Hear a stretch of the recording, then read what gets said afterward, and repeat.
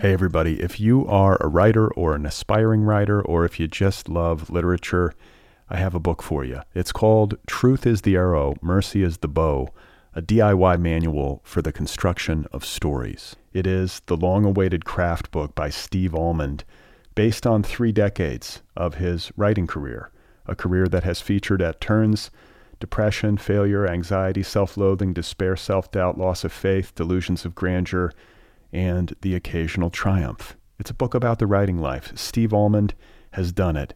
He has embraced it, the full catastrophe, and he has lived to tell about it.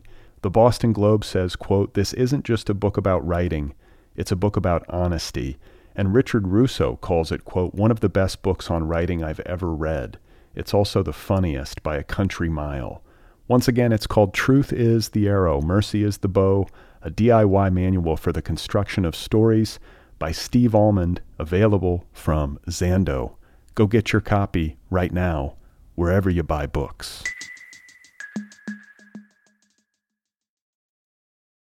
When you need mealtime inspiration, it's worth shopping Kroger, where you'll find over 30,000 mouth-watering choices that excite your inner foodie. And no matter what tasty choice you make, you'll enjoy our everyday low prices, plus extra ways to save, like digital coupons worth over $600 each week. You can also save up to $1 off per gallon at the pump with fuel points. More savings and more inspiring flavors make shopping Kroger worth it every time. Kroger, fresh for everyone. Fuel restrictions apply.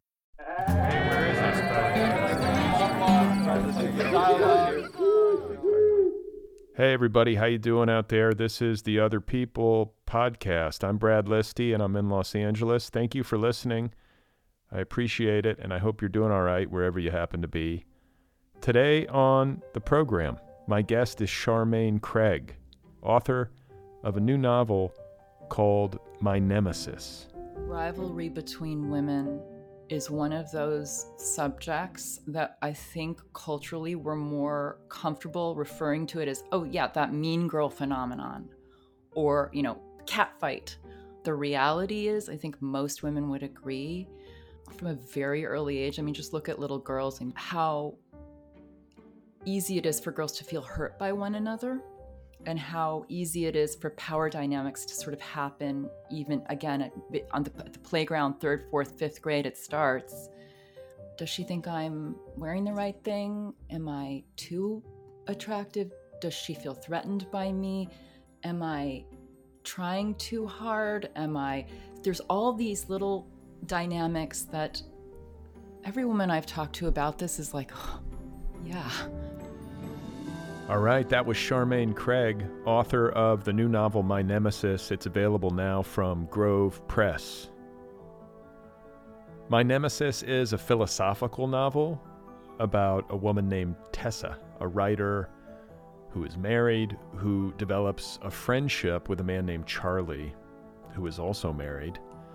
Charlie is a philosopher and a scholar, and his relationship with Tessa becomes intense to the point of evolving into what could fairly be categorized as a kind of emotional affair. Charlie's wife, Wah, also ends up becoming both a friend and eventually an adversary to Tessa. Wah is a woman who's more traditional bearing and relationship with her husband, as well as her more nurturing approach to motherhood. All of this becomes kind of an offense in Tessa's eyes, a collective offense, as it pertains to Tessa's view of womanhood and feminism. And there is, at the heart of this book, a rupture in the relationship between these two women. My Nemesis is a very taut, very propulsive novel about seduction and envy and female friendship. It is a book that is asking very deep and very difficult questions about how intimate relationships work, what it means to be a woman and a mother in the modern world, and the tension that can often arise between a morality-guided approach to life and an approach to life that is rooted in love. My conversation with Charmaine Craig is coming up momentarily. Today's episode is brought to you by W.W. Norton & Company, publisher of the novel Margot by Wendell Stevenson. Margot is a coming-of-age novel about a young woman named Margot Thornton who is growing up between a Park Avenue apartment in Manhattan and a lavish estate out on Long Island. She is a girl born into privilege who is stuck in the mores and bores of WASP society in the mid-20th century. She has a really domineering mother who has very fixed ideas about what Margot should do with her life. As she grows up and comes of age in the 1960s, Margot's path diverges from the path of previous generations. She goes off to college at Radcliffe, and she navigates a new age of sexual liberation, scientific discovery, acid trips, rock and roll, all the stuff of the 1960s. And, the old rule book is thrown out the window. There are no more limits, and women have a new world of possibilities to consider. But what does Margot really want? That's Margot, the new novel by Wendell Stevenson, which I just read a couple of weeks ago. And I had a wonderful talk with Wendell Stevenson on this program. Be sure to listen to her episode. Margot is an engrossing work of fiction about the life of a young woman who has great potential and who is navigating a moment of great social change. I loved reading this book. Go get your copy. Once again, it is called Margot by Wendell Stevenson, available now from W.W. Norton and Company. The Other People podcast is offered freely. The entire catalog of conversations that I've had over the past 11 years, all of it is made available to listeners free of charge. There are no paywalls by design. I want this content to be accessible. I want you guys to be able to listen and enjoy the program. But in order for me to keep things going, I need your support. If you are a listener on a regular basis, if you get something from this program, if you really love it, or if you just love books and literary culture and you want to help perpetuate it, please consider supporting the show over at patreon.com/otherpplpod. You can support this program for as little as $1 a month. And as you move up the scale, you can get merchandise. That's the way it's set up over at Patreon, patreon.com/otherpplpod. Support this podcast and help me keep making this podcast. You can also get merchandise. If you want to get t-shirts or sweatshirts or even baby clothes, branded Other People onesies, please go to the show's official website, otherppl.com. If you scroll down, you'll see an Other People t-shirt. Click on that, and you'll go to the merch page, and you can buy some merchandise. That's a great way to support the show. You can also join the book club over at thenervousbreakdown.com. Just click on book club in the menu bar. I interview all book club authors on this program. If you would like to get my email newsletter, it goes out once a week. It is free. You can sign up at otherppl.com or bradlisty.com. It's the same newsletter in either place. The newsletter is a reminder of the latest episodes of the podcast. It is also an enumerated list of things that I've been reading and finding interesting or amusing or both. So it's just once a week. It's free. Sign up for the newsletter if you would like to hear from me in your inbox. If you would be so kind, I would appreciate it if you would rate and review this podcast wherever you listen to this podcast. This is an easy way to help. It's a great way to help the show find new listeners. Just rate the show if you listen at Spotify or Apple Podcasts or wherever it is. And if the possibility exists to write a review, write a quick review. This helps the show in the algorithm. If you are a video person and you would like to watch full video of my conversations, you can do that now over at the Other People YouTube channel. Just search for the show by name, Other PPL with Brad Listy over at YouTube. And when you get to the Other People YouTube channel, hit the subscribe button. It's free.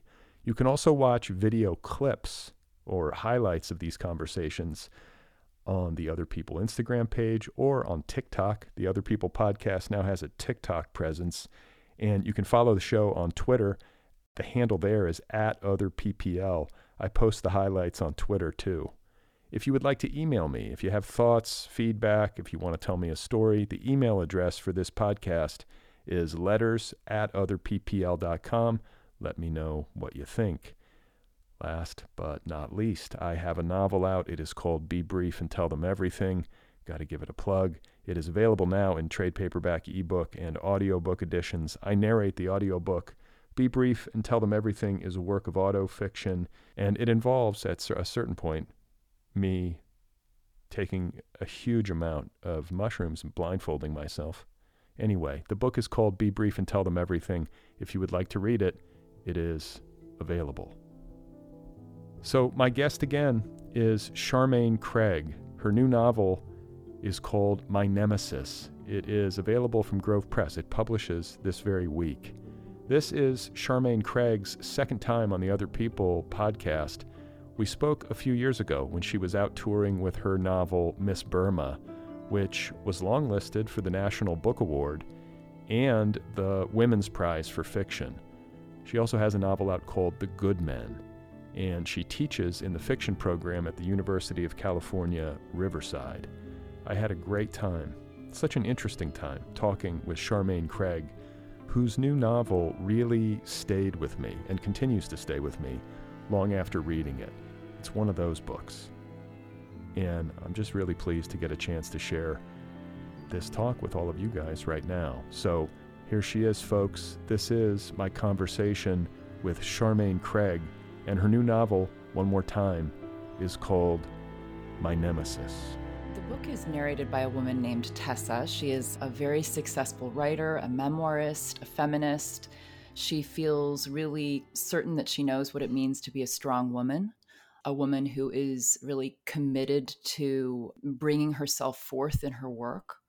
And when we meet her, she has been engaged in a long-distance correspondence with a philosopher named Charlie. He's based in Los Angeles. She's based on the East Coast. They each live with their respective spouses. And soon Charlie comes and stays with Tessa and her husband where they live in upstate New York on a farm. And Tessa's husband, Milton, excuses himself. And I'm telling you this because basically Tessa and Charlie, the philosopher, begin to talk. And there are a series of conversations between them in the book where they talk about some of the, I think, the touchy subjects that we're thinking about today. What do we mean by masculinity and femininity? What about this issue of privilege? What about cultural appropriation? But the conversations between them aren't just intellectual. They're also, I think, really charged, even like sultry. And Tessa finds herself feeling very very drawn to Charlie. And in spite of the fact that she really considers herself somebody who's a massive champion for women and an advocate for women in her work, when she meets Charlie's wife, Wah, she cannot help but feel really triggered, you might say, envious of her, judgmental of her, all of her, the sort of thing we don't really talk about much, and I think in our culture, which is the subject of rivalry between women. All of that is sort of activated in her. And so, in spite of her politics, in spite of her desire to be a champion to women, she can't help but proceed to tear Wad down in her head and sometimes out loud. So Tessa is a person who is, I think, really good at articulating herself and actually perhaps admirably, in some ways, self-aware and actually privately pretty good at admitting her flaws to herself and by extension us. But on the other hand, her certitude about everything, even about herself, her and such things as what it means to be a good person, a strong woman, etc. Her certitude in a way forbids her, I think, from allowing herself to imagine her way into radically other perspectives or radically other ideas about those very things that she's so certain about. That's well said. I think that maybe this is why in reading this book and in reading Tessa's narration, I found myself like there's just like it's like a hard to define uneasiness. And I would compare it to the effect that I feel when I read Camus' The Stranger, which factors in, I think, at least somewhat to this book. Camus certainly does. And maybe it's that. Maybe it's that really cool intelligence and that self-awareness, and yet there's something cold about it. There's something cold about the intelligence, and maybe it's that inability to imagine the perspective of others fully because of the certitude that Tessa feels about her own viewpoint.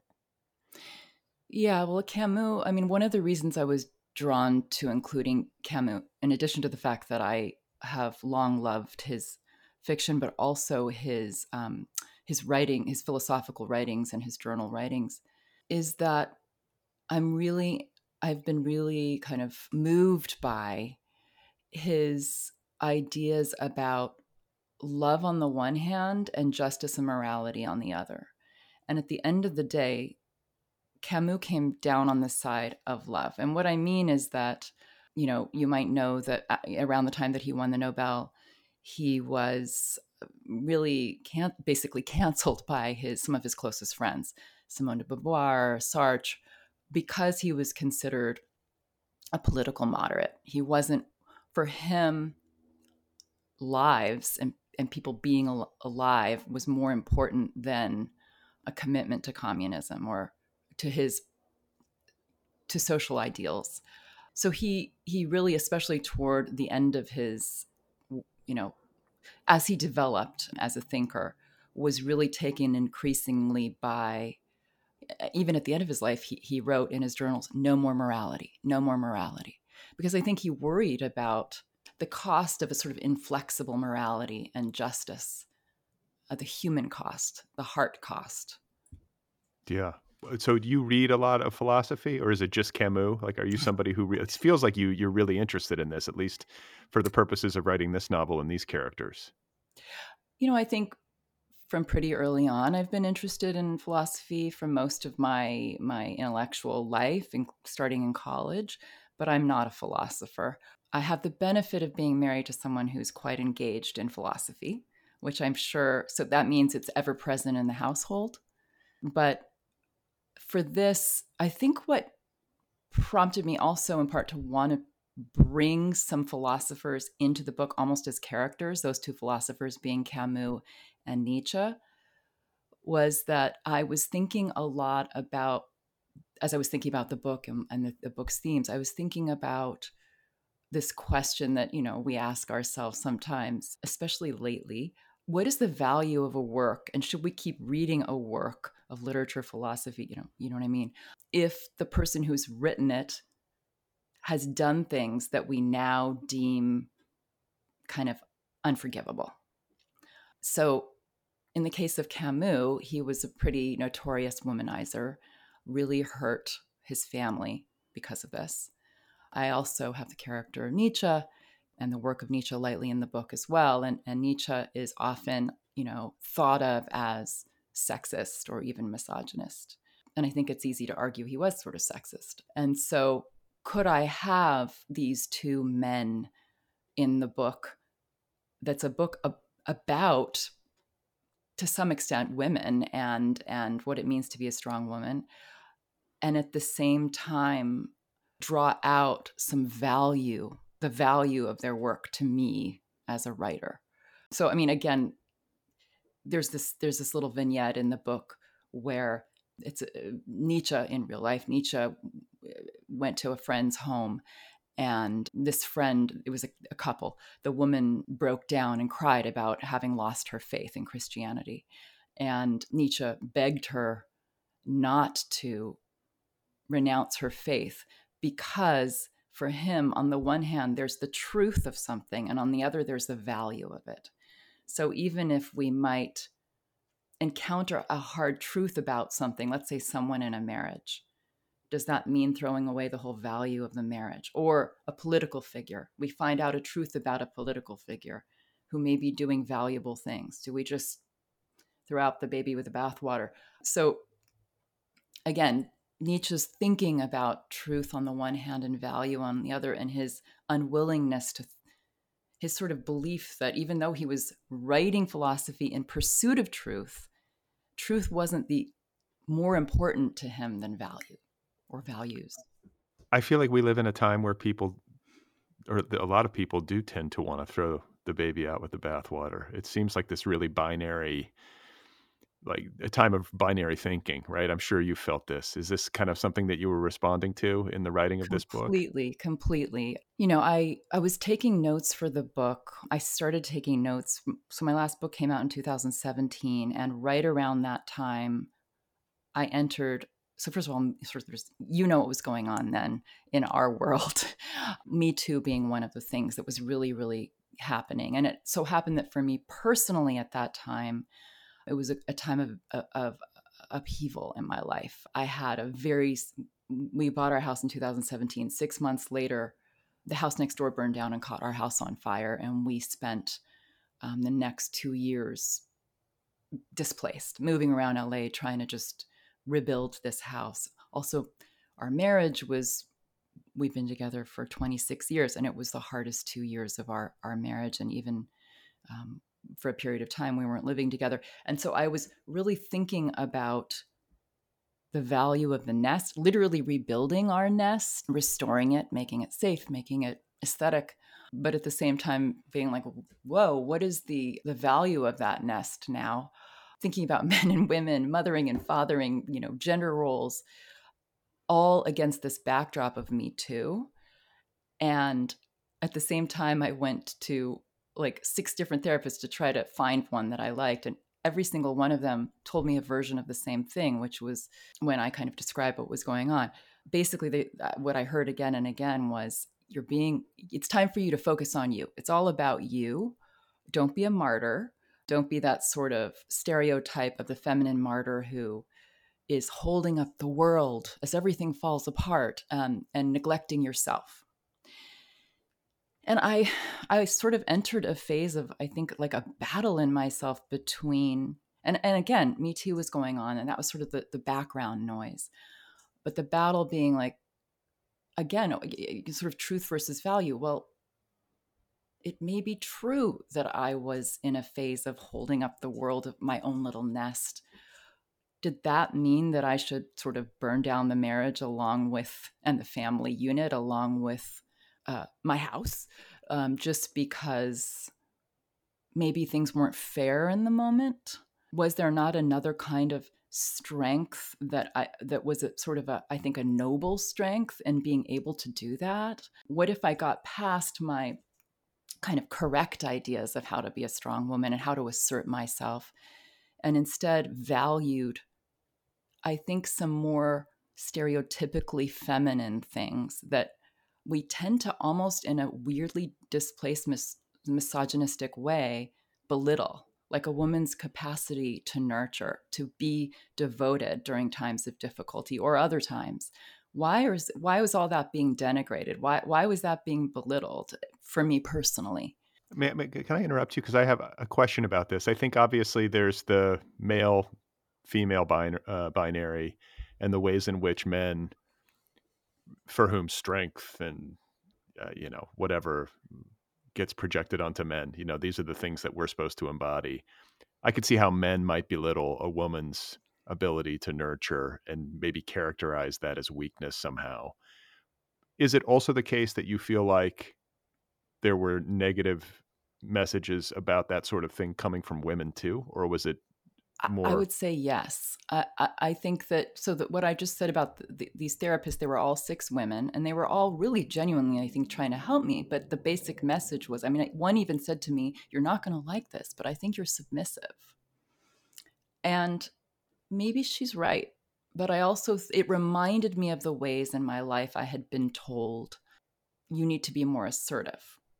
You need to prioritize your profession as much as you do your family. Otherwise, you're sort of a bad feminist, or you're not advocating for yourself sufficiently. And so,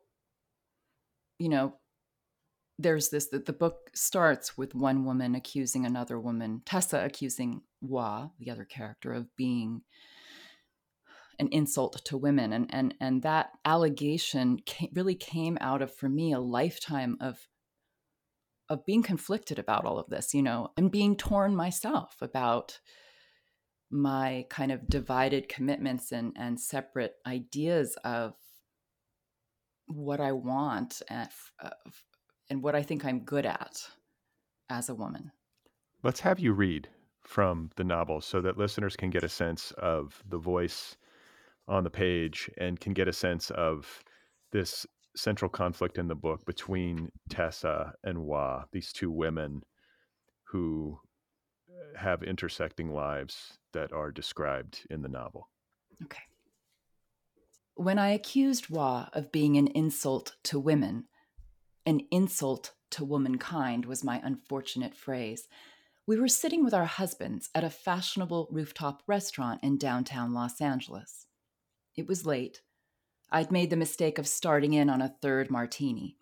And straight away I could feel the husbands begin to cower, whereas Wa confronted me with a look of hurt, almost to tell me that I betrayed some sort of feminine understanding. "You've misunderstood me, Tessa," she said, and I noticed that she was panting as though I'd shaken her physically.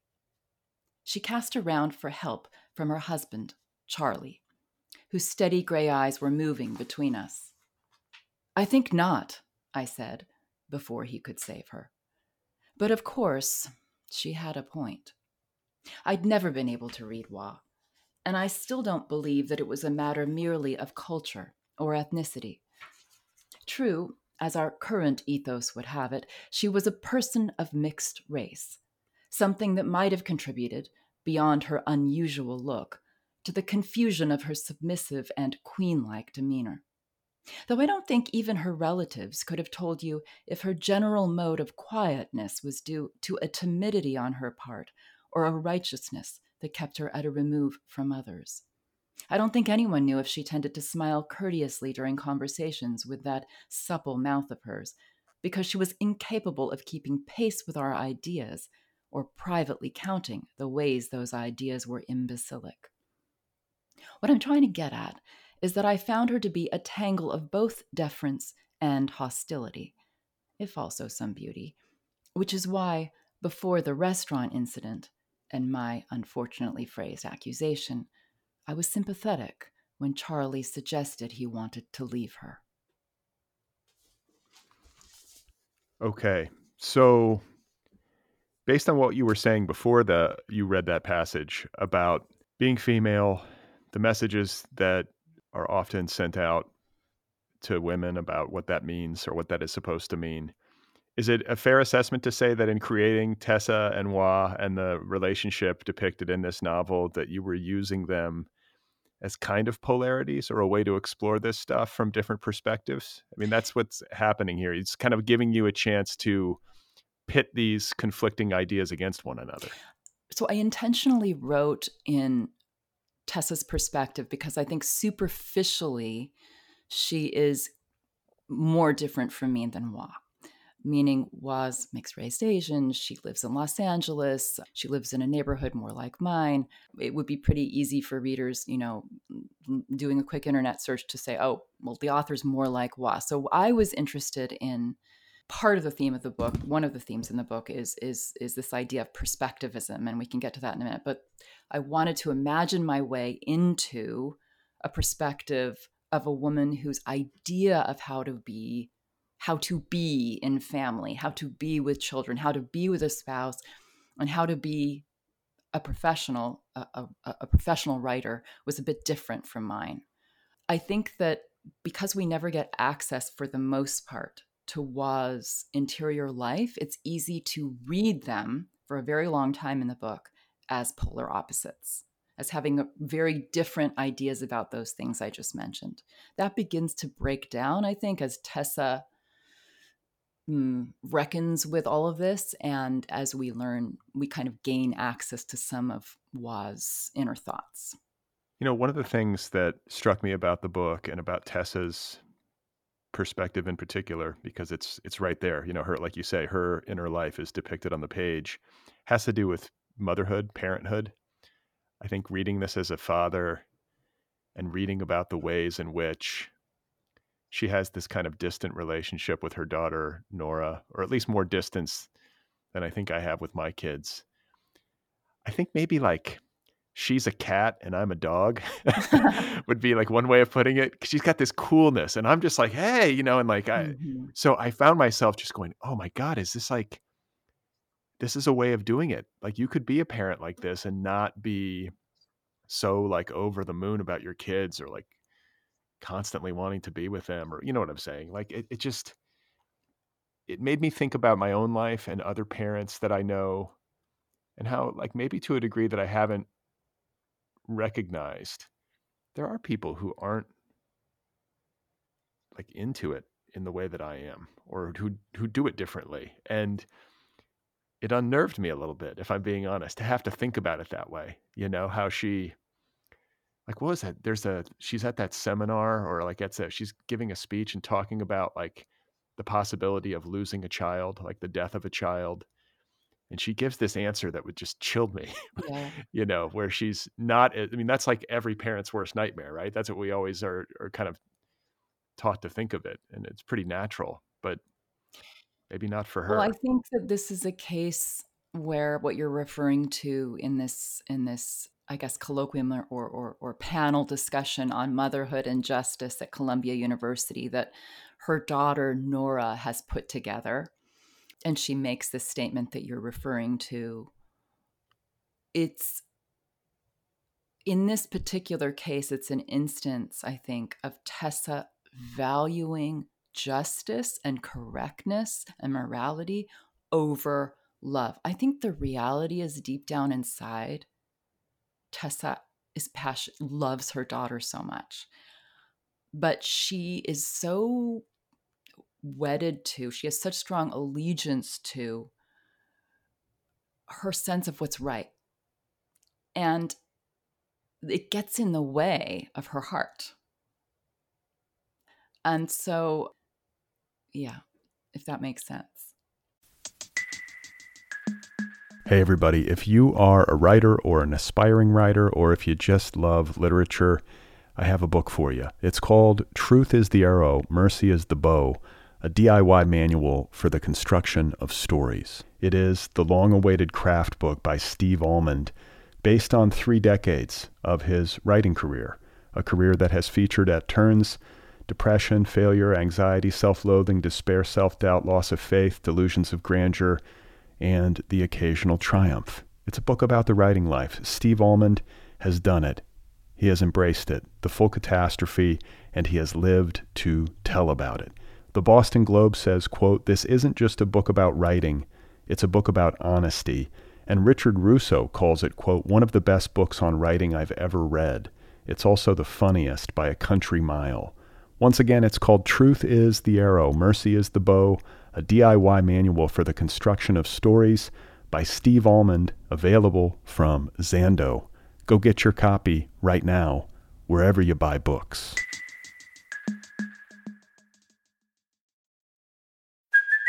Hey, it's Kaylee Cuoco for Priceline. Ready to go to your happy place for a happy price? Well, why didn't you say so? Just download the Priceline app right now and save up to 60% on hotels. So whether it's Cousin Kevin's Kazoo Concert in Kansas City, go Kevin, or Becky's Bachelorette Bash in Bermuda, you never have to miss a trip ever again. So download the Priceline app today. Your savings are waiting.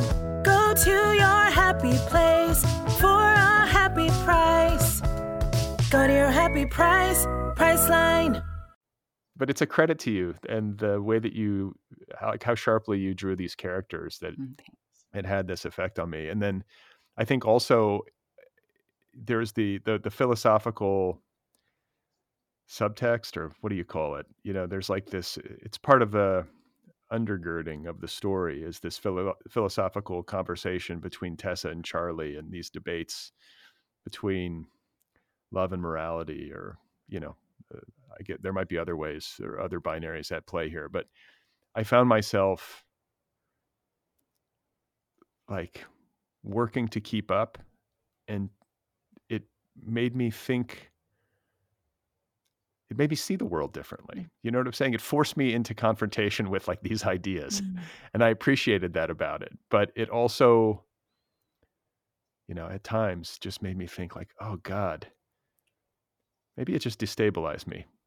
You know, I think maybe we get into our little train of thought and our little fixed way of going through the world, and every once in a while you'll read something and it will knock you off your course a little bit, and that's good. But I have to say, I did worry I worried about Nora, Okay. a little bit. I found myself worried about her. Nora being Tessa's daughter, who has in some ways or in many ways been neglected. Yeah. Y- But also not like overindulged in the way that so many kids Yeah. are. She's been kind of treated as a human being, or I don't know, maybe that's not the way to put it, but treated as maybe an adult, probably a little bit too early, in Mhm. her life. But there's a certain toughness that maybe she might have that kids who are over nurtured might not have. Right, right. One of the things that happened in my personal life when I was also putting together these ideas was I had a little magazine assignment to write a piece that took place in Lisbon. And it was the kind of assignment where they didn't tell me where I was going until 24 hours before. And so I had no plans. Suddenly I was like on a plane to Lisbon. And I had a series of unexpected, completely unplanned meetings with people there. I suddenly, when I was on the ground, I reached out to someone who might know someone who put me in touch with this person. And suddenly I was meeting, it just so happened, about 5 different men who were writers or scholars because I decided what I was going to write about. And they all had something to do with that. And literally almost in every case, the man would say something like, yeah, my children mean so much to me. And through the course of the conversation, I would find out that their children were living in another country and were young still. And they had this Uh-huh. conception of themselves as very engaged parents. But in fact, they hardly ever saw their children. And it really got under my skin. And I started thinking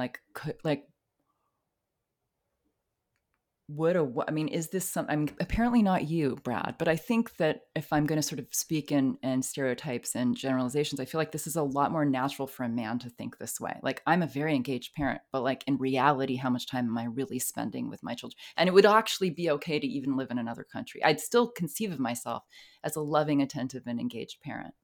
But what if, like, do we accept that more from a man than we would from a woman? Did part of why it upset you and worry you so much is because Tessa's a woman? Would it not have worried you so much if she were a man? I wonder. I think, if I'm being honest, that the effect is probably sharper in some subconscious way because she was a woman, or she is a woman on the page. It wasn't something I was thinking about. Do you know what I'm saying? It wasn't like I was like, oh, she's a woman, she's a mother, she's supposed to be doing X, Y, and Z. But I would cop to that. I think maybe the way that we've been enculturated, or, that there's some of that. But I think if it were a man, I would have felt it too and would have been measuring my own tendencies. Now, I say that, and I, as a parent, see my kids a lot, but I work a lot too, and sometimes feel like I'm not seeing them enough. So, I mean, I don't want to sound like super dad or something. I'm just around a lot. I work from home a lot. So, but I have to be focused on work a lot of the time. And there are questions around that. I think most parents have to navigate that. That Absolutely. seems fairly normal, but I don't know. I just, I guess to answer your question is, yeah, I think probably there's some of that has to do with gender, but I still also reacted in just a general way as a parent and had to think about, like, maybe I'm too indulgent, or maybe I'm too soft. Like, there's a toughness to Tess and like a sharpness to her intellect that kind of intimidated me a little bit and made me question what I was up to. And maybe, like, I think you were kind of exploring it for yourself in maybe a similar way, Absolutely. like just to For try sure. to measure yourself against her, right? Absolutely. I mean, she's hyper successful. She's very productive, very prolific in a way that, frankly, like, I just haven't been, because my commitments have been more toward parenthood. I mean, my older daughter just turned 18, my younger one just turned 16. So I think I'm just sort of seeing on the other side of the intense years of parenting, but it's always been my number one thing. since I've had children. But I've lost something because of that. And I have wondered actually also if they have as well a little bit. I think that, I am a professor and a writer. And so they have seen, they think of me as a professional woman, but I think that by the time I was their age, I mean, especially I think the 18-year-olds launched now, but just they're less independent. They do less for themselves than I did. It's easy to sort of lean on me because I've been there. And so, yeah, it's just, I feel like we're doomed to fail in this negotiation between caretaking and so, realizing ourselves. I think about this. So generationally, you and I are pretty close. Like, I guess I'm Gen X or late Gen X or something, but I think to my childhood, and basically I was just like out and about from a young age on my bike, riding all over town. I would come home for dinner. Mm-hmm. Like that sort of thing is unthinkable. I get it that I'm raising my children in Los Angeles as you are, but it's just different. And I sometimes can find myself like bristling and being like, these kids today, that old person thing where you're I like, these know. kids today are just they're not as tough, but maybe it's just different. Like, and I also will worry, like, am I doing it wrong as a parent? What should I be doing to help my kids out the most? And it's such an impossible question. I don't know what the I answer don't think is. any of us do, but it's great that you're asking the question. Yeah. Right. What are we supposed to do? What are we supposed to do? I don't know. Yeah. Most of the time. I mean, I think that you're expressing what to revert to gender stereotypes again, but I think a lot of women who are professionals and mothers are constantly feeling this failure, and like, I have no idea. I haven't cracked the code. Well, let me know if you Okay. do. Maybe somebody out there has. But and then even though I will have these questions, even though I can find myself like hand wringing a little bit when I think about it too much, if somebody presents themselves in my social media feed or whatever it is as being an expert, I bristle against that too. Mm-hmm. So it's like I'm like suspicious of advice and yet hungry for it. You know what I'm saying? Like, Completely. especially when all that, I've never been a guy who like read books about how to be a dad. Maybe I should have, like the instruction manuals. I was always like, no, like human beings have been doing this for millennia. Like I'm biologically wired for this. I'm going to sort it out. Maybe that was a mistake, but Well, I think that that's your resistance to like expertise or certitude of any kind with respect to parenthood, and your willingness to cop to your confusion about how to do it is the only admirable course, in my opinion, because it's real, it's honest, it's allowing for the mess of life, and also the mess of like the individual circumstance. yeah. And I think I am a person who lives eternally in like what I call the gray Mm-hmm. zone. Mm-hmm. So when it comes to maybe it was Tessa's certitude, and this feeling that she's really got her brain wrapped around things. I don't have that. I never have my head, I feel like, wrapped around things. And maybe in my least admirable moments, I do have that feeling. And I always come to regret it. Like if I give a strong take, like as an example on social media, I'm almost always deleting that within 24 hours because I will second guess myself. I will go, what am I, I'll almost immediately disagree with myself. Yep. And I run up against this, whether it's a question around, let's say, a Me Too cancellation. Mm-hmm. It could be something like that. Or like Dave Chappelle or, anything that comes across my screen and I'm suddenly forced to be like a moral arbiter, and to figure out what I think and like, how do I come down? What's my verdict? I struggle so much to feel a sense of authentic conviction one way or another because I can argue it both ways to myself. And I'm rarely left with a clean answer. That is why I love the form of fiction as a writer, because it's a form that I feel allows other writers to go for it try on perspectives, try on ideas that can come into collision with one another. It's sort of like creating like a space of provocation and contestation that's safe to an extent, because it's make believe and they're different characters, Right. and it's not me. It's not Charmaine committing to something. Because I, like you, am much more interested in looking at sort of the complexity of something rather than like making a proclamation about my opinion about it, which is why I don't really do social media. I think I would die of anxiety if I tried to do that. And it would just feel fake to me. Yeah, I know. I'm like now at the stage where I left it for a long time, but then I feel an obligation to use it for this show, which feels okay to me. Mm-hmm.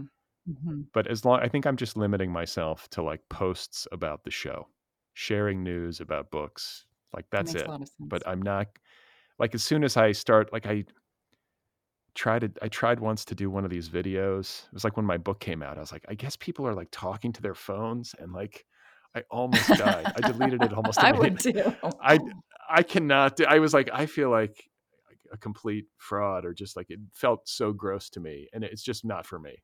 To each their own, but I could not do it. And the physical feeling of discomfort was extreme. And yet I can do this. I could talk to you all day about your book and about, these ideas and stuff, but I just couldn't do the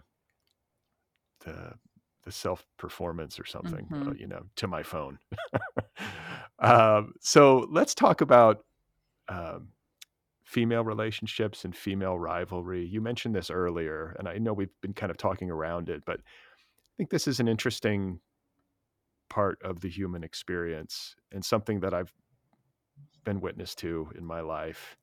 But I'm always sort of peripheral as a guy. I'm like never really in it, Yeah. the way that women can be in it. And Tessa and Wah have a mutual rivalry. It's not just like Tessa feels Wah as a threat. Wah also feels something similar about Tessa. So you just talk a little bit about your feelings on that and how you drew on maybe real life to draw the rivalry that we see on the Mm-hmm. page. I think I mentioned this before.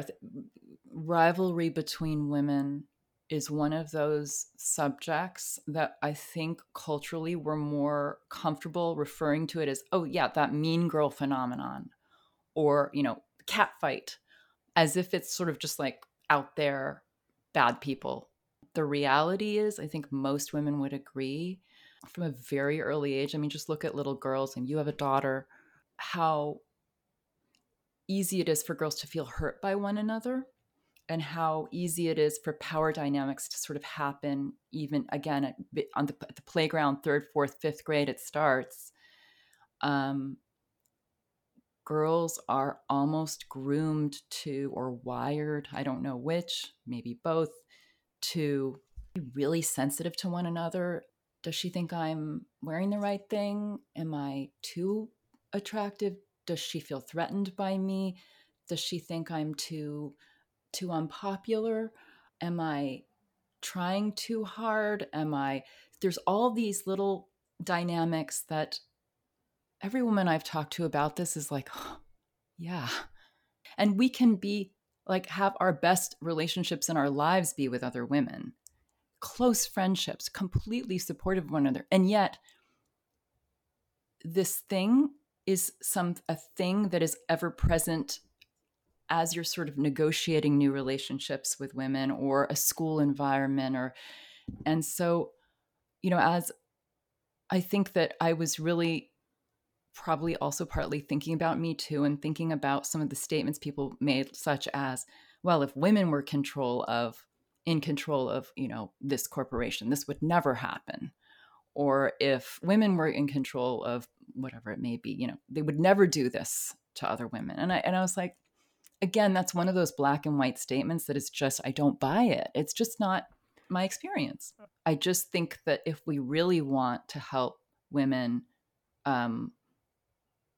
continue to advance in every way, we need to be a little more honest, in my opinion, about some of the ways that women have historically, for whatever reason, and sort of almost had either, competed with one another, hurt one another, or even absorbed some, what I would say is misogynist ideas about, in this culture, like what's valuable as a woman, and this is also what I was trying to get at, that, Tessa's sort of very disparaging of prettiness or femininity or softness or devotedness to a child or a marriage, or even she's disparaging of compassion, empathy, forgiveness. And the guys, meanwhile, we have Milton, who I think we have not talked about yet, who is Tessa's husband, and Charlie, who is Wa's husband, and who is having a kind of emotional affair, I guess you could say, with Tessa, and also to some degree with Milton. Like he's in a relationship with both of Yes. them, like he is their friend, and to a degree that Wa is not. Yeah. And I have to say, one thing that your book made me think about too, I was like, wow, they really do like host each other and have like sleepovers a lot. Like they stay in each other's houses. I'm like, I haven't done enough of that. No one invites me over, Me neither. but they travel. Yeah. And it's like, come on over, come to the farm, stay with us, eat dinner. It's like this lovely, like, I think I'm sort of wishing that were But can I ask more you the a case. question? Just Yeah. curious.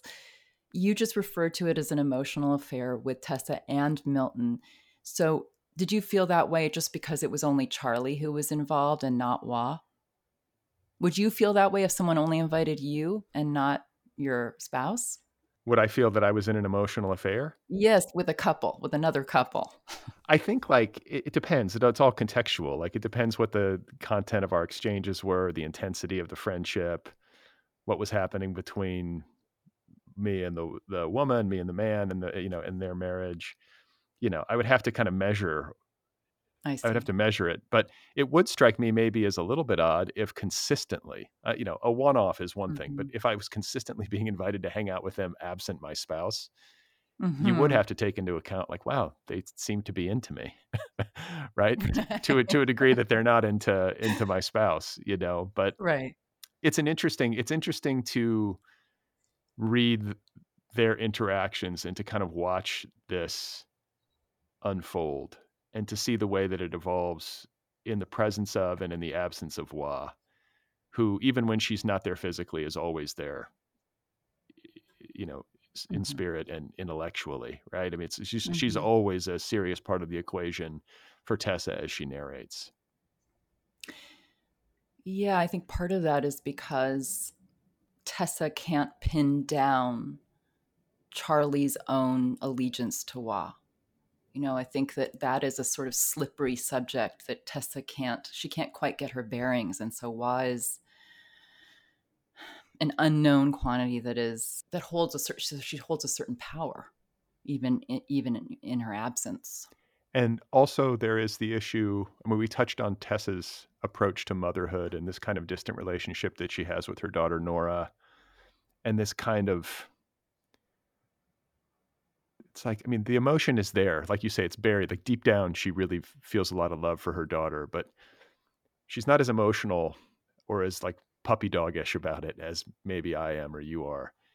And then you have Wa, who has an adopted daughter. I believe the pronunciation is Tet. Is that the name? Yeah. Correct. Yes. And she's Yes. like an orphan, a Burmese orphan, I think, who was adopted from like a convent in Kuala Lumpur. Do I have the details right?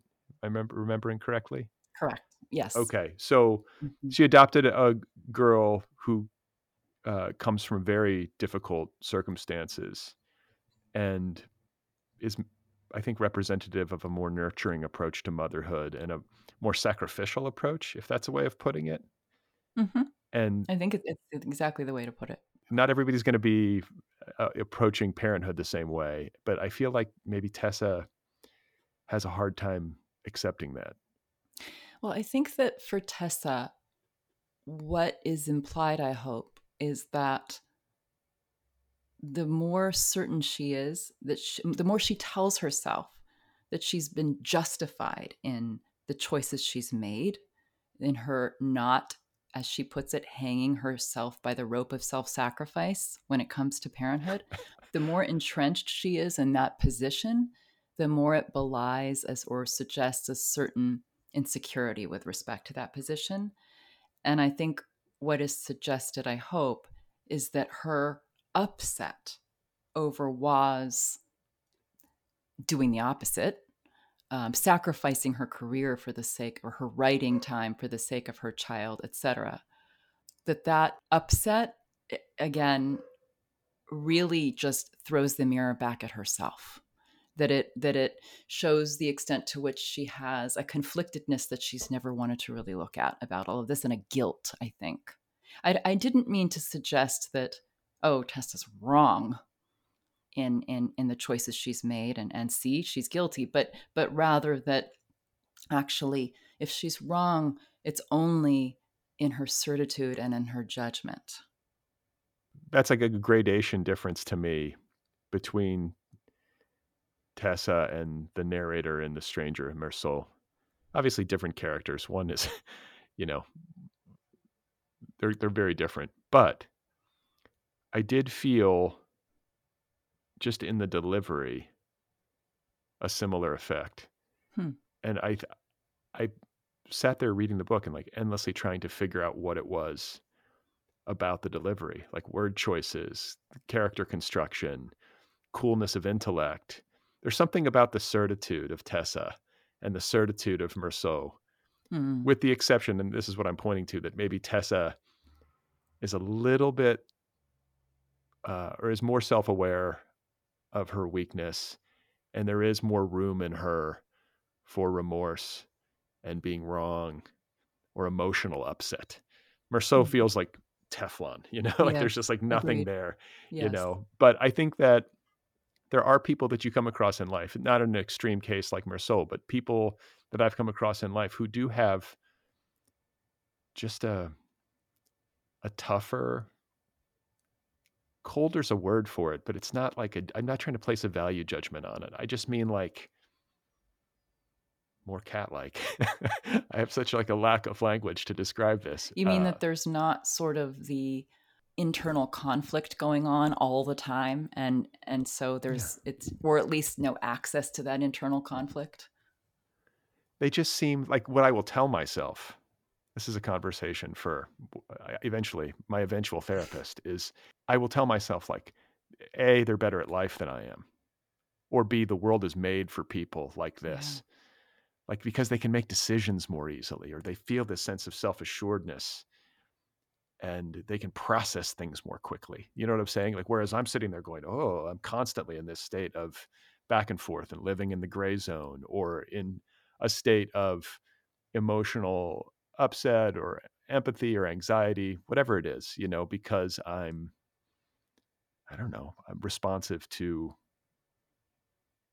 other people's situations or how I perceive them. Like my antenna's up for that stuff. Do you see what I'm getting at? 100%. And I think antenna is exactly the way to put it. That, and that's one of the things I love about fiction too, is that it's all about that like acute perceptivity, whether it's first person or close third.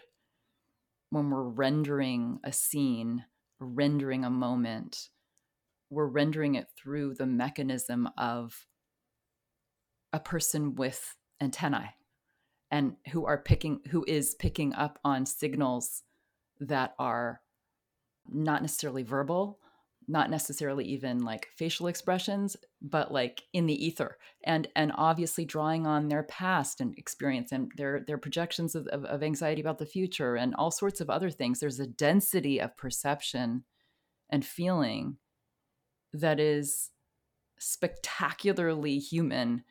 And I just want to say, like, I would imagine that even though it's hard to live in the way that you were just describing, it's also like living instead of just like being a robot. Yeah. And I think I worry that maybe the world is designed for robots, or that like I'm haunted by this thought that like maybe it would be easier if I just could, be more executive brained, or just be and able to calculate maybe more quickly. I feel like there are people who can assess situations faster than I can and can make shrewd decisions or have a knack for that.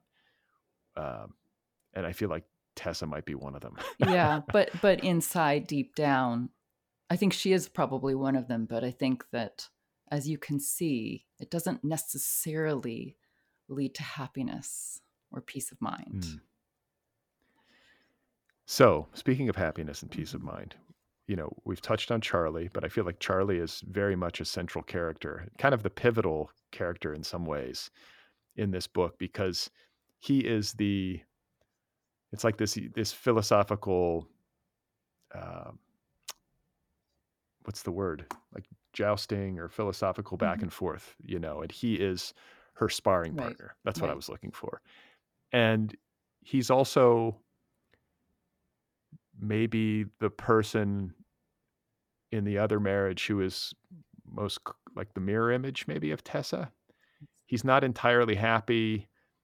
I think feels a little bit trapped both by the marriage and by fatherhood, and has a tendency like Tessa, I think, to intellectualize that and to philosophize it. And they're trying to sort things out for themselves through each other. And then you have Milton, who seems like a nice guy, does well for himself, but isn't maybe as engaged at that level. I mean, I think that's what Charlie is satisfying in Tessa, is this need she has, or this desire she has to want to dive into this stuff. And now she's got this guy who's handsome and really nice and successful who can go toe to toe with her. But Milton is interesting because he's sort of into Charlie too, but maybe with a lesser degree of intensity. And I don't know, I guess like the Charlie character is representative of, I mean, if we've gotten into Tessa as this sort of person who's got these fixed ideas about morality, where does that put Charlie on the spectrum? Do you know what I'm saying? And how does his identity, his gender, how does that maybe factor into the equation? Well, that's a lot. I'll try my best. I mean, I think that, to back up for a second and think about Milton and Tessa, in some ways they are the opposite of the gender stereotypes, where, she is this person has always been more suffocated by the domestic sphere, more assertive, committed to her own sort of self-interest, and, as we've talked about, more apt to even walk away from the demands of parenthood. Whereas Milton is sort of, stereotypically speaking, the perfect wife, meaning he serves her, he's doing the cooking, the dishes, but he also isn't assertive with her. He's more demure. I think that he's very taken up by her intellect and very respectful of her position. And it's not that he's not intelligent too, it's just that's how their marriage works. And yet, in spite of her own ideas about feminism and her own ideas about what it is to be a strong woman, in some ways Tessa can't help but want a kind of stereotypically strong man. So she thinks she wants to fight against these stereotypical gender ideas, she thinks. And yet she's drawn to his stereotypical masculinity. So, Charlie is sort of posited in the book as a character, sort of a Don Juanian type of character, exactly the kind of dude that Tessa would have theoretically a major problem with, exactly the kind of guy who, intellectually speaking, morally speaking, would really upset her. And yet she can't help herself but overlook that in a way, be seduced by it, maybe because of a combination of factors. She's drawn to him physically, but also intellectually. And there's this like erotic charge between them, as you're saying. Another day is here, and you're ready for it. What to wear? Check. Breakfast, lunch, and dinner? Check. Planning for what's next and how to save for it? That's where Bank of America can help. For your financial to-dos, Bank of America has experts ready to help get you closer to your goals. Get started at one of our local financial centers or 24/7 in our mobile banking app. Find a location near you at bankofamerica.com/talktous. What would you like the power to do? Mobile banking requires downloading the app and is only available for select devices. Message and data rates may apply. Bank of America NA, member FDIC. Yeah, and I think like part of the drive of the narrative, like what keeps you turning pages, is wondering what's going to happen there. You know, I don't want to spoil too much, but it's also like learning the fate of what happens between them all, Tawa, all that kind of stuff. Another thing that I took note of is the fact that the book is addressed to you, to YOU. Like Tessa is writing this book to someone, and you don't know who that is until the end. And I love that. I was like, wow, that's a great device, you know, where that's almost like a mystery. It's like there's like a mysterious aspect to it, and it helps to bring everything into focus when you get to the reveal. Is that something that you were stealing from another book that you might have liked, or you know what I'm saying? Like what? I'm curious to know where in the process the decision to do that arrived for you. Well, as far as I knew that the book needed to be pretty short and propulsive because I felt like readers would only be able to tolerate being in Tessa's voice for so long. And she was so kind of heady, and the themes that I wanted to bring in were so heady that I wanted the story itself, again, to have a certain almost like slightly thriller-like propulsion to it. Another layer of intrigue, as you were mentioning, was like, who is this you that she's telling the story to?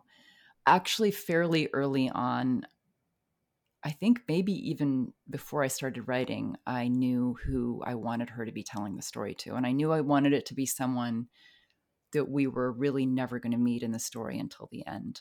And that it should be someone who was sort of the kind of figure who Tessa herself, in her up to here in this point in her life, would never encounter, take seriously, want to interact with, or reveal herself to. It's an interesting choice, and it's so hard to talk around it because I don't want to spoil other people. I know. But it's like, I guess what I would say is that it brings the spiritual into question in a way that surprised me pleasantly. And it adds a dimension to the book and maybe to the questions at the heart of it, you know, which are so intellectual, I think, in the voice and through the eyes of Tessa. And to have her maybe confronting things at that level a little bit, it added something. And I didn't see it coming, like, you know, which I think is probably the point.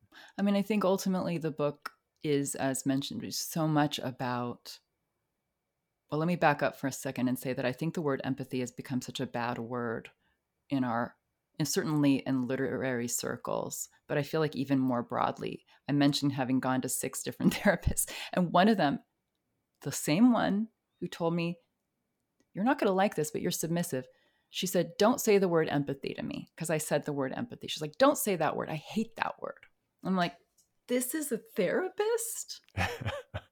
And, you know, I think that related to this, and I'll get back to what we're talking about the spiritual, but related to this, there has been, I don't know, in the last 10 years or so in the literary circles and fiction, a kind of distrust of empathy and a related distrust of the enterprise of making up characters and presuming that we could possibly like know what they're thinking, or because it's not reality based and not based on our own experience. It's sort of, there's a whiff of appropriation there, right? And that of doing violence to others and that is not responsible somehow. And I really do feel like this is related to, again, this broader cultural distrust of the possibility of actual empathy, as if it's a bad word. So it's no accident that I think that we're distrusting empathy at the very moment where we're more wedded to justice than to forgiveness. We're more wedded to kind of cleansing things than we are to kind of, let's say, I don't know, resilience even. And so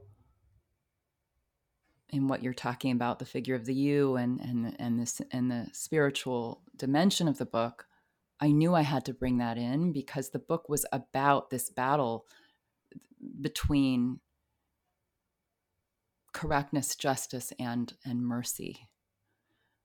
And, you know, I didn't mean to say that one should always be merciful and that there's not times when that's not what I'm saying, but just, I think it has to be someone like Tessa needed to have that thrown in her face because ultimately she needs to be forgiven too.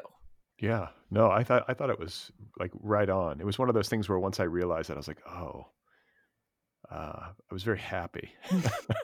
And it made sense, it made sense, but I didn't see it coming. Mm-hmm. And I guess we talked about your personal experiences that sort of fed into the writing of this book and the backdrop against which all this, personal tumult, but also just like the era that we've lived through, the pandemic, the politics, the craziness, like it's been a weird few years for everybody one way or another. Yeah. I'm wondering, like spiritually, how you might make sense of the world. I ask this of authors. I used to ask it all the time, but I think it's such a fundamental question that doesn't get asked often enough. I think maybe in writerly or scholarly circles, there can sometimes be a tendency to want to sort of brush that stuff off or to kind of look at things solely through the intellect. But we all come to times in life, I think, one way or another, if we live long enough, where we come up against things that might surpass our ability to intellectualize them. And we might need some kind of spiritual understanding. Like, do you agree? Like, how do you function in that way in the world? It's sort of the center of my whole being. It always has been since I've been very little. And I think that, and what do I mean by that? If I'm going to be honest, when I was little, like 5, 6, 7, and my parents didn't even know about this. Who knows why I was like this? But I would pray every night to be overflowing with love. Don't know why I had that instinct. Don't know why my parents did not teach me to be this way. We were not church going except for sporadically. But I think that I've thought a lot in my life about like how that set me up for a lot of heartache. And also to be sort of taken advantage of a lot. Wait, but like what set you up? Not having a spiritual education or the praying? Praying to be overflowing with love, specifically. Because when you're that committed from a very early age to choosing love first, you can seem weak. You can seem like you're someone who's willing to be taken advantage of. You can seem like you don't have your fists up. And you don't have your fists up in the same way that so many people do. And, so I think with this book, I was thinking a lot about, well, sort of like you were saying, like, has this all been a mistake going through life this way? This being my central value, love? Or in fact, should I just accept this is me and maybe it's even my strength? It's sort of my thing and it's okay. And maybe it means I'm more likely to be taken advantage of, or maybe less outwardly successful than I might be, or more forgiving. and therefore perhaps even look to some people like an insult to women. But, I mean, I think that I was wrestling with all of that as I was writing the book. Yeah, you could definitely feel that as a reader, and it forces the reader into that kind of reckoning as well. And, something that you've been touching on throughout the conversation has to do with what I keep calling the gray zone, and how, fiction is kind of a safe space to explore these ideas and these different characters and these different perspectives, Mm-hmm. and to kind of test them out against one another. And it's making me think of something I just read in Vanity Fair magazine, which I always read the Proust questionnaire at the back of Vanity Fair. I don't know if you're familiar with this, Yeah. like the last page where like they have a famous person answer the Proust questionnaire, and George Saunders did it. And I think one of the questions was like, who do you hate the most? Or who do you despise? And he's like, I am professionally somebody who writes fiction, which is the art of practicing not to hate anybody.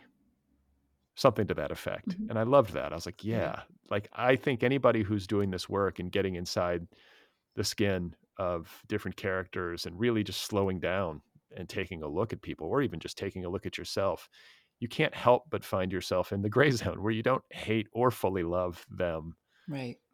all the time, or in some sort of really clear way. You're able to kind of see the nuance and the ugliness and the beauty of them. Exactly. I mean, I was really aware of that, exactly what you're describing when I was writing Tessa, because I was like, okay, the last thing I want to do is I'm not interested in hating her as I write her. In fact, my job, my task is to love her, which doesn't mean liking everything she's saying, liking everything she's done, liking how she treats people, but it means that I have to like come to the work with an open heart toward her.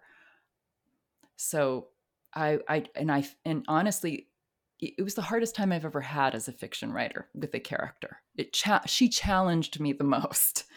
That makes perfect sense to me. I'm glad to hear you say that, actually, because it makes sense. She's a tough cookie, Mm-hmm. especially for somebody who spent her childhood praying every night that she would be overflowing with love. I You never know? saw that coming, that I was going to admit that, but okay. That's do you still do that? No, well, I mean, I still have a relationship to prayer and meditation, but that mantra that was the mantra of my childhood and that lasted until I was a young adolescent is no longer the thing. There's I something think else. because it's just in me, Yeah, you did it. You got it. You did your 15 years. You got it. It's embedded in your It's psyche pretty at this point. embedded. Yeah. So, this is one of those books that I will be thinking about truly for a while. It stays with you. And it's these are not easily resolved questions that it's posing. And I don't know, it struck a nerve with me. I think anybody maybe who's at this stage of life or who's raising children, it obviously speaks to all of those experiences, which I'm right in the middle of. And I'm wondering, given what we've been talking about, what the writing of this book did or did not deliver to you in terms of any kind of resolution. I know you're never going to get perfectly gift wrapped answers, or that you're going to come to the end of a novel and be like, well, I solved that. But did it satisfy something for you that was really bothering you? Like, do you feel like you made your way through to a deeper, better understanding, and that you can now move forward maybe with less drag or sense of unresolvedness? You know what I'm saying? I mean, I think I have two answers to that question. On the one answer is sort of more of I guess,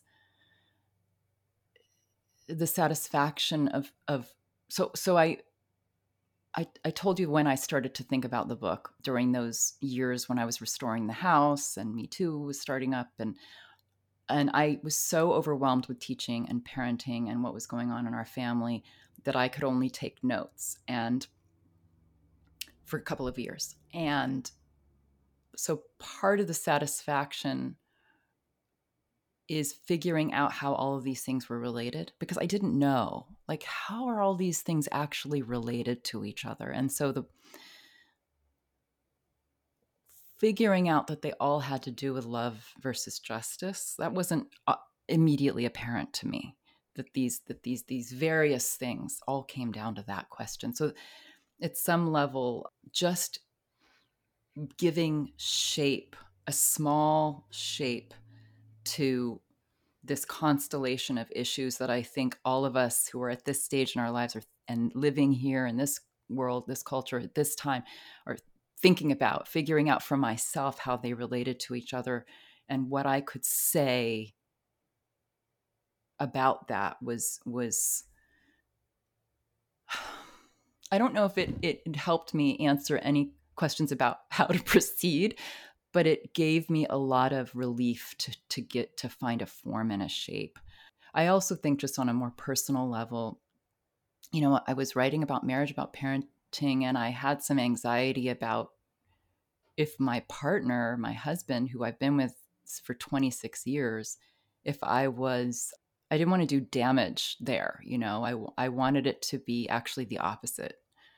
And so I feel really fortunate that he's sort of like the gold standard of the artistic spouse, where he, after he read the first few chapters and was like, keep going, and then became a great editor of the work and really got what I was doing. And I feel like, just at a personal level,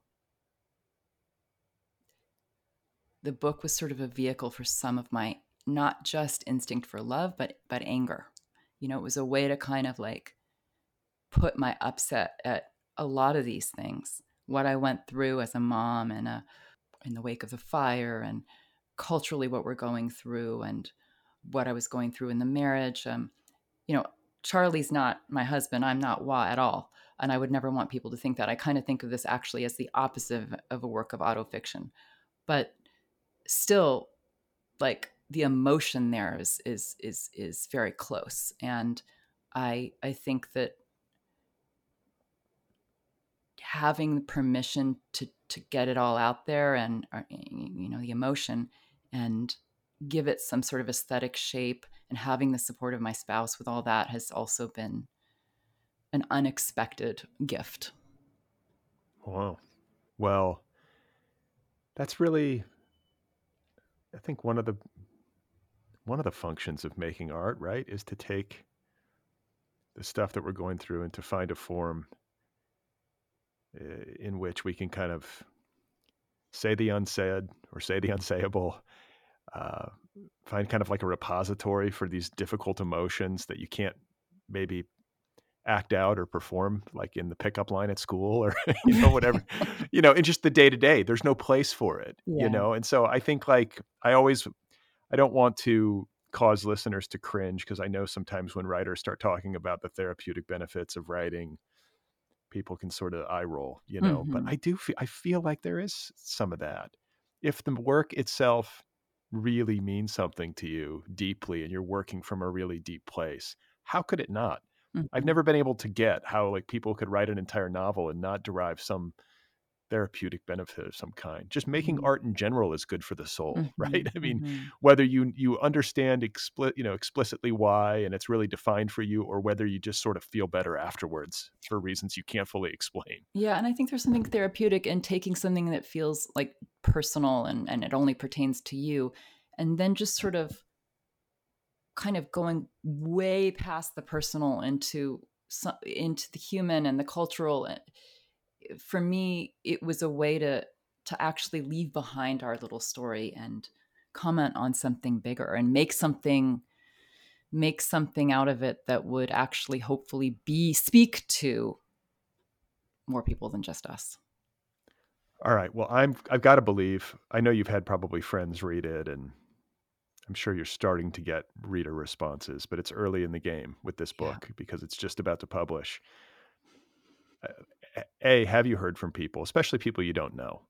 And then, if not, I would love to hear at some point what the response is like out on book tour and what people, because I just have a feeling you're going to hear interesting things. I think it's going to activate people and it's going to cause them to like ramble at you as I have been doing, trying to like sort it out. You know, it's like it has an odd effect on the reader that distinguishes it. And that's a compliment to you and to the rigor of the deep thinking that you're doing in this book and the way that you found a way to explore these philosophical conundrums and human difficulties through this particular set of characters in a very, like you said, confined space. This is not a long book, and yet there's so much in it. And I love books like that. Because I have to read like 2 books a week. So I'm always like, yay, this one I can get through, but without having to like read into the night. But that doesn't mean that it's, in any way like breezy. There's a lot happening. Did you write like lots of pages that got cut? I'm wondering. I always wonder how people get to these like really efficient novels. Did you like overwrite it and then bring it back, or did you just go slowly? My 2 previous books are like really long, 500-page manuscript type books, dense. And I knew with this one, I wanted it to be short because a variety of things. Some I mentioned, but one I haven't mentioned is just that like you, I just love shorter books. It's what I could do during the pandemic. I think everyone's attention span was less in the beginning, at least. And so I had this idea in my head fairly early on that the perfect length for a novel was like 50,000 words. And I was like, okay, how can I structure the whole book to be 50,000 words? It's not like I went and I wrote an outline. I didn't. But I think that when you tell it's sort of like an intention. Like I went into writing the book with the intention of writing something between 45,000 and 50,000 words. And so it's not that things weren't cut. I did cut some material after I'd sold the book when I got feedback from my editor, but it was only like 3,000 words that I cut. Oh, wow. So, I mean, it was just a more laborious kind of working in miniature from the beginning. Yeah. Well, it's a lovely book. Congratulations on getting it done, enduring and doing the work and making sense of tough questions for the rest of us. And I always ask people at the end if they're working on anything new. It is okay if you are not, if you're just enjoying this one. But is there anything else in the pipeline? Yes, I am presently starting to work on what I hope will be actually 3 novels. The first novel being the one, My Nemesis, that we've just discussed, and then 2 more short books that touch on contemporary life and women's issues and like women's relationships with one another. So the next book will be in some ways thematically related, but with different characters. So it's like, could be like a trilogy, thematic trilogy. Kind of, yeah. I see them as just speaking to one another. Interesting. Well, we'll keep our eyes peeled. Congratulations again. And thank you so much for taking the time to talk with me. Thank you. It was really fun. Okay, there we have it. That was Charmaine Craig. Her new novel is called My Nemesis. It is available now from Grove Press. That was a good talk, right? You can find Charmaine on the internet. Her website is charmainecraig.com. I believe she's also on social media. I think she's on Instagram. I'm pretty sure you can track her down there. Again, the novel is called My Nemesis. You can read it in one sitting. Go get your copy right away. The Other People podcast is listener supported. If you love this program, if you love books and book culture, please support the show at patreon.com/otherpplpod. Help keep it going. If you would like to get an Other People t-shirt, you can do that over at the show's website. Just go to otherppl.com, scroll down, look for the t-shirt, click on that t-shirt. You'll see, it's self-explanatory. If you would like to read my email newsletter once a week, you can sign up for that. It's free. Sign up at otherppl.com or bradlisty.com. It's the same newsletter in both places. Don't forget to rate and review this podcast wherever you listen to this podcast. Give it a little rating, write a little review. If that's an option, it helps the cause. If you would like to watch the show, you can do that at the Other People YouTube channel. Hit the subscribe button or watch highlights on TikTok or Instagram or even Twitter. If you would like to email me, if you have something to say, the email address for this program is letters@otherppl.com. If you want to read my novel, it's called Be Brief and Tell Them Everything. It is out there. It's available in trade paperback, ebook, and audiobook editions. I narrate the audiobook. Again, it is called Be Brief and Tell Them Everything. Coming up next on The Other People Show, a conversation with Ayobami Adebayo, who returns to the program after, I believe, 6 years. She's got a new novel out called A Spell of Good Things. It too drops this week, and I'm very pleased to share that one with you imminently. So stay tuned. I will talk to you shortly.